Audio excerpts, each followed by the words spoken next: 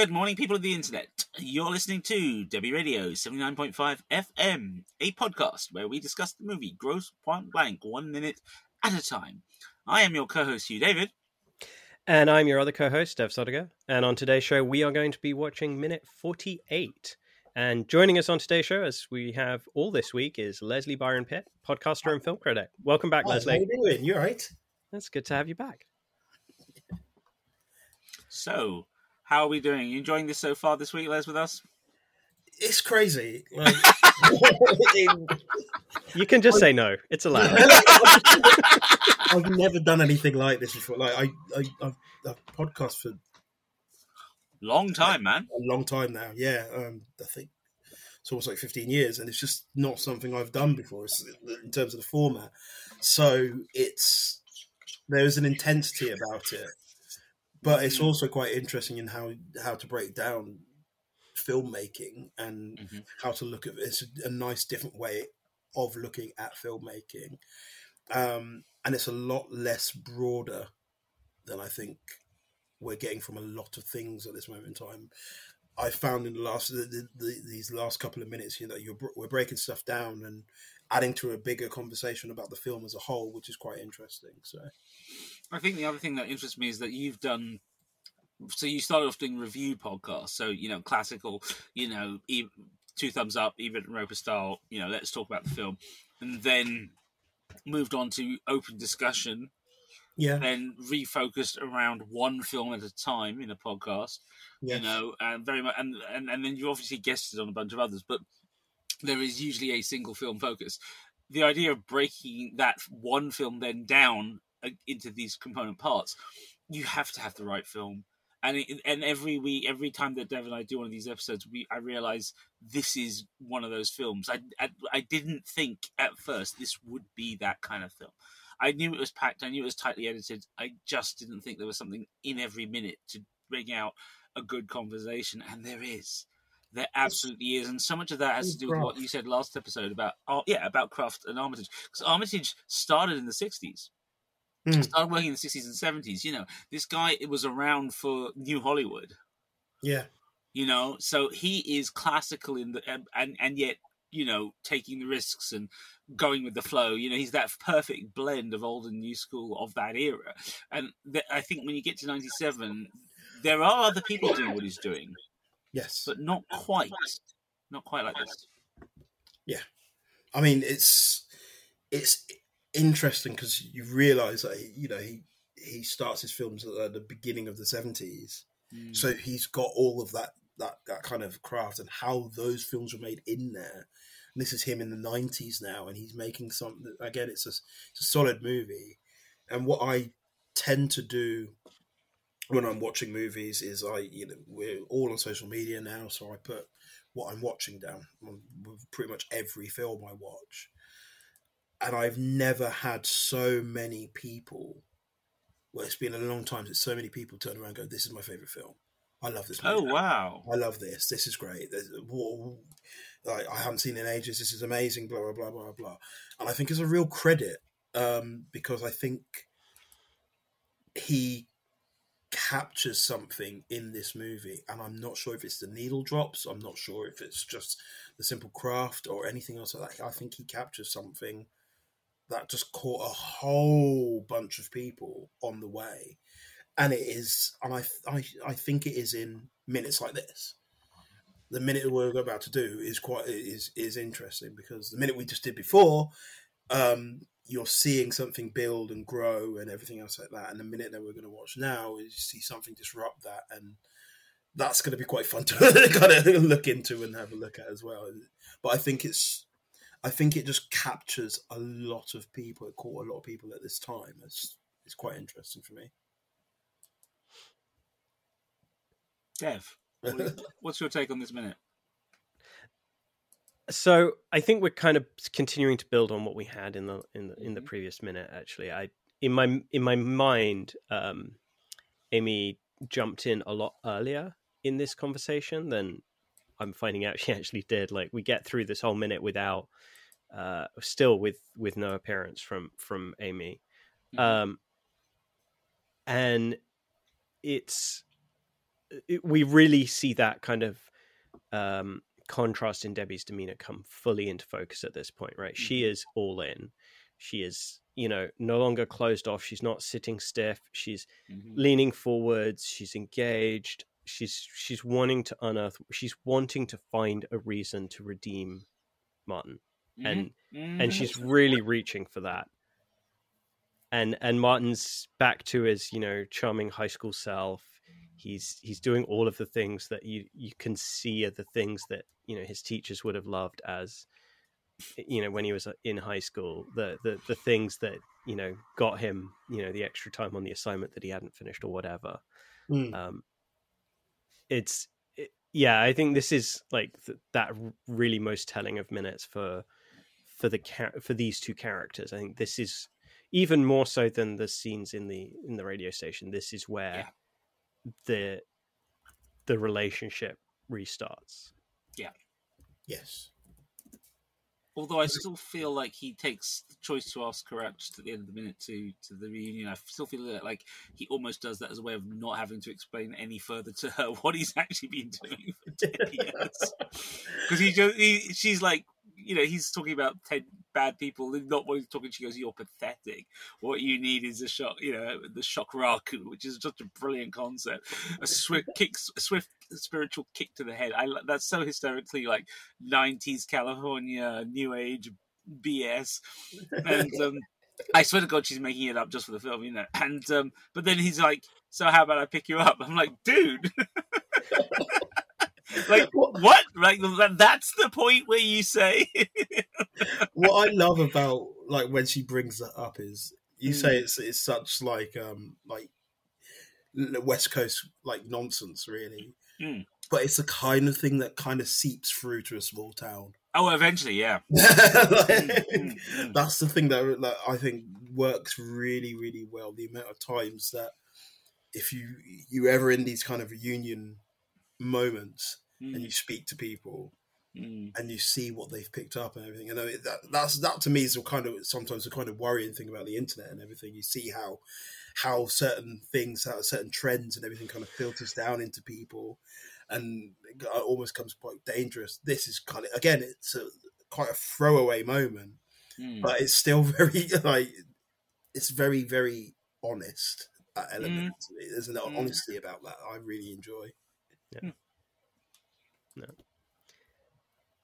No. So I did promise yesterday that we'd talk about the music in this minute, which is a little ironic considering we actually don't really hear any music in this minute. But the Hippo Club provides this contrast in the music for the film. Everything else is driven by the radio station. It's driven by the all 80s, all vinyl theming. Obviously, the high school reunion is pumping out maybe slightly more pop 80s music that makes sense if you've got a broad demographic of coming back to a high school. But this minute here has contemporary music for the time, right? Notably for me, the Eels, which was one of my favorite bands when I was in high school, and still is, because everybody knows that your music taste doesn't change after you leave high school. It's just locked there forever. Yep. And I feel like maybe this is a byproduct of growing up in the UK and the Eels not being the most prominent of bands. I struggle to imagine hearing the Eels in a bar, like especially a bar like this, right? Like maybe if it was proper dive bar, you've kind of got concert posters on the walls and stuff like that, then maybe you'd hear the Eels playing in the background. But this is, as we said, like it's kind of swanky. It's got a bit of a 40s vibe going on. It feels like an odd musical choice, and obviously, with Joe Strummer's involvement, I have no doubt that like he would have loved the Eels and would be pushing it because he loves it, and it's still in a similar vein musically to what's actually getting pushed for most of the rest of the film. Yes. But I do wonder though, because don't forget we did talk about the fact that he's involved in a lot, but there's also the musical coordinator we talked about, who it turns out worked on so many great 90s films. Yeah, that is a fair point. Yeah, well, it may be a bit of both. I mean, I bet she introduced him to a lot of new stuff as well. The joy of the music industry, Yeah, that's true. I'm trying to find a name just so we can actually give because credit. I completely understand. I mean, it's you wouldn't hear the Eels in a bar, like you wouldn't even hear the Eels in the bar now. No, kind of being even though they're ironic. still going and they're still great. And they're kind of what I like about them. Never Came for the Soul. That's not really funny. I love that song. All these songs, I loved, but they turned up for me, and the reason why I know of them, they turned up in Susan's very strange House. things. So they That's Not Really Funny turns up as the beginning. It's the intro to Monkey Dust, the BBC animated program, and Never Came for the Soul was in loads of lit films, but all of them were quite introspective, and that's what makes this. It's such an interesting needle drop, and I think going back to how I found this film, a friend of my best friend for many years, Hannah, brought it to me, and I'm not surprised that she loved this movie. And one of the reasons why is because the music is so her, like so much of it is so her, and speaking to like I said earlier, like so many people go, "Oh, I love this. I love the soundtrack. I love this movie," or everything else like that.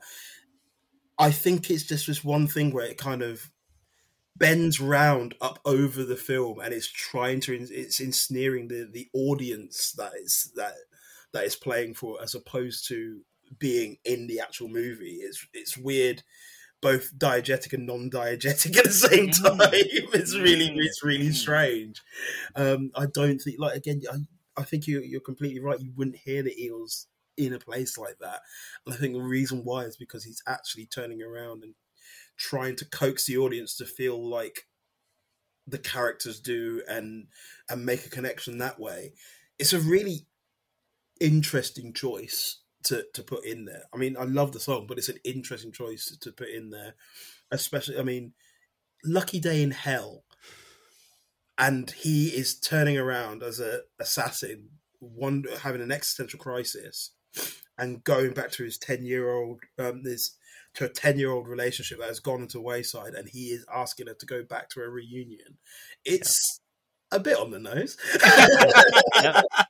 Well, and I think it also speaks to the location as well, the more immediate location, right? Because I feel like the Hippo Club is this kind of like singles bar for, like, especially once Amy enters, right? So you've also got like this kind of depressing, but maybe with a grain of optimism, like almost Smiths-esque. Yeah, it's like, you know, this could be your lucky day in hell, because everybody hates being in this bar, but you might get lucky, right? Like, you know, the Smiths, there's a club, if you'd like to go, you can meet someone, right? Like, strangely, the Smiths, like I said the minutes before, Smiths is in The Killer. Literally, it's all in The Killer all the way through. But yeah, again, the irony is kind of not lost here, where it does feel like one of those singles bar. I mean, the only other film I can think of with a bar like this at this moment in time right now would be Punch Drunk Love. Now there's your favourite. Yeah, doing a minute on that one would have been crazy. But yeah, like there is the first date in that, and it's a very similar lighting, very similar kind of really weird hushed. It's not a dive bar, but it's also not as cool as this place, but also this place is kind of cool for the 90s. that's the thing. Like, I can imagine the Hippo Club being kind of open now and no one going there now. Yeah, they're still playing Lucky Day. One day AI will run those DJs. And on that bombshell, shall we end it for today? Let's do it. Fantastic. So, this is yours, is it not, Dave? It was, yes. Sorry, my apologies. This was minute 48 of the Gross Point Blank podcast, Debbie Radio 79.5 FM, featuring your hosts, co-writers, and co-producers, myself, Dev Sodiger, and my buddy, Hugh David. Today's guest, Leslie Byron Pitt, broadcaster, podcaster, film critic, man about town. Leslie, where can people find you online, and what are you up to at the moment? So you can find me if you type in Afro Film Viewer. It's most likely to be me. Currently trying to go back to blogging and rewriting some blogs and doing posts there, which is afrofilmviewer.blogspot.com. Also at Fatal Attractions, which is a podcast about erotic thrillers and what we love about them and hate about them. Fantastic. Thank you very much. You can find us folks on all good podcast players, including whichever one you're listening to, as well as YouTube, Twitter, X, Spotify, and in all cases our handle is at Debbie Radio, DEBI Radio, and on our website as well, DEBI Radio, DebbieRadio.com. And if you want to talk with us, chat about the movie, chat about movies in general, you can find us on our Facebook listeners group, Debbie Radio 79.5 FM Fan Club. Sure was clear that all of this was new. Concentrating hard like a little girl, smoking for the first time.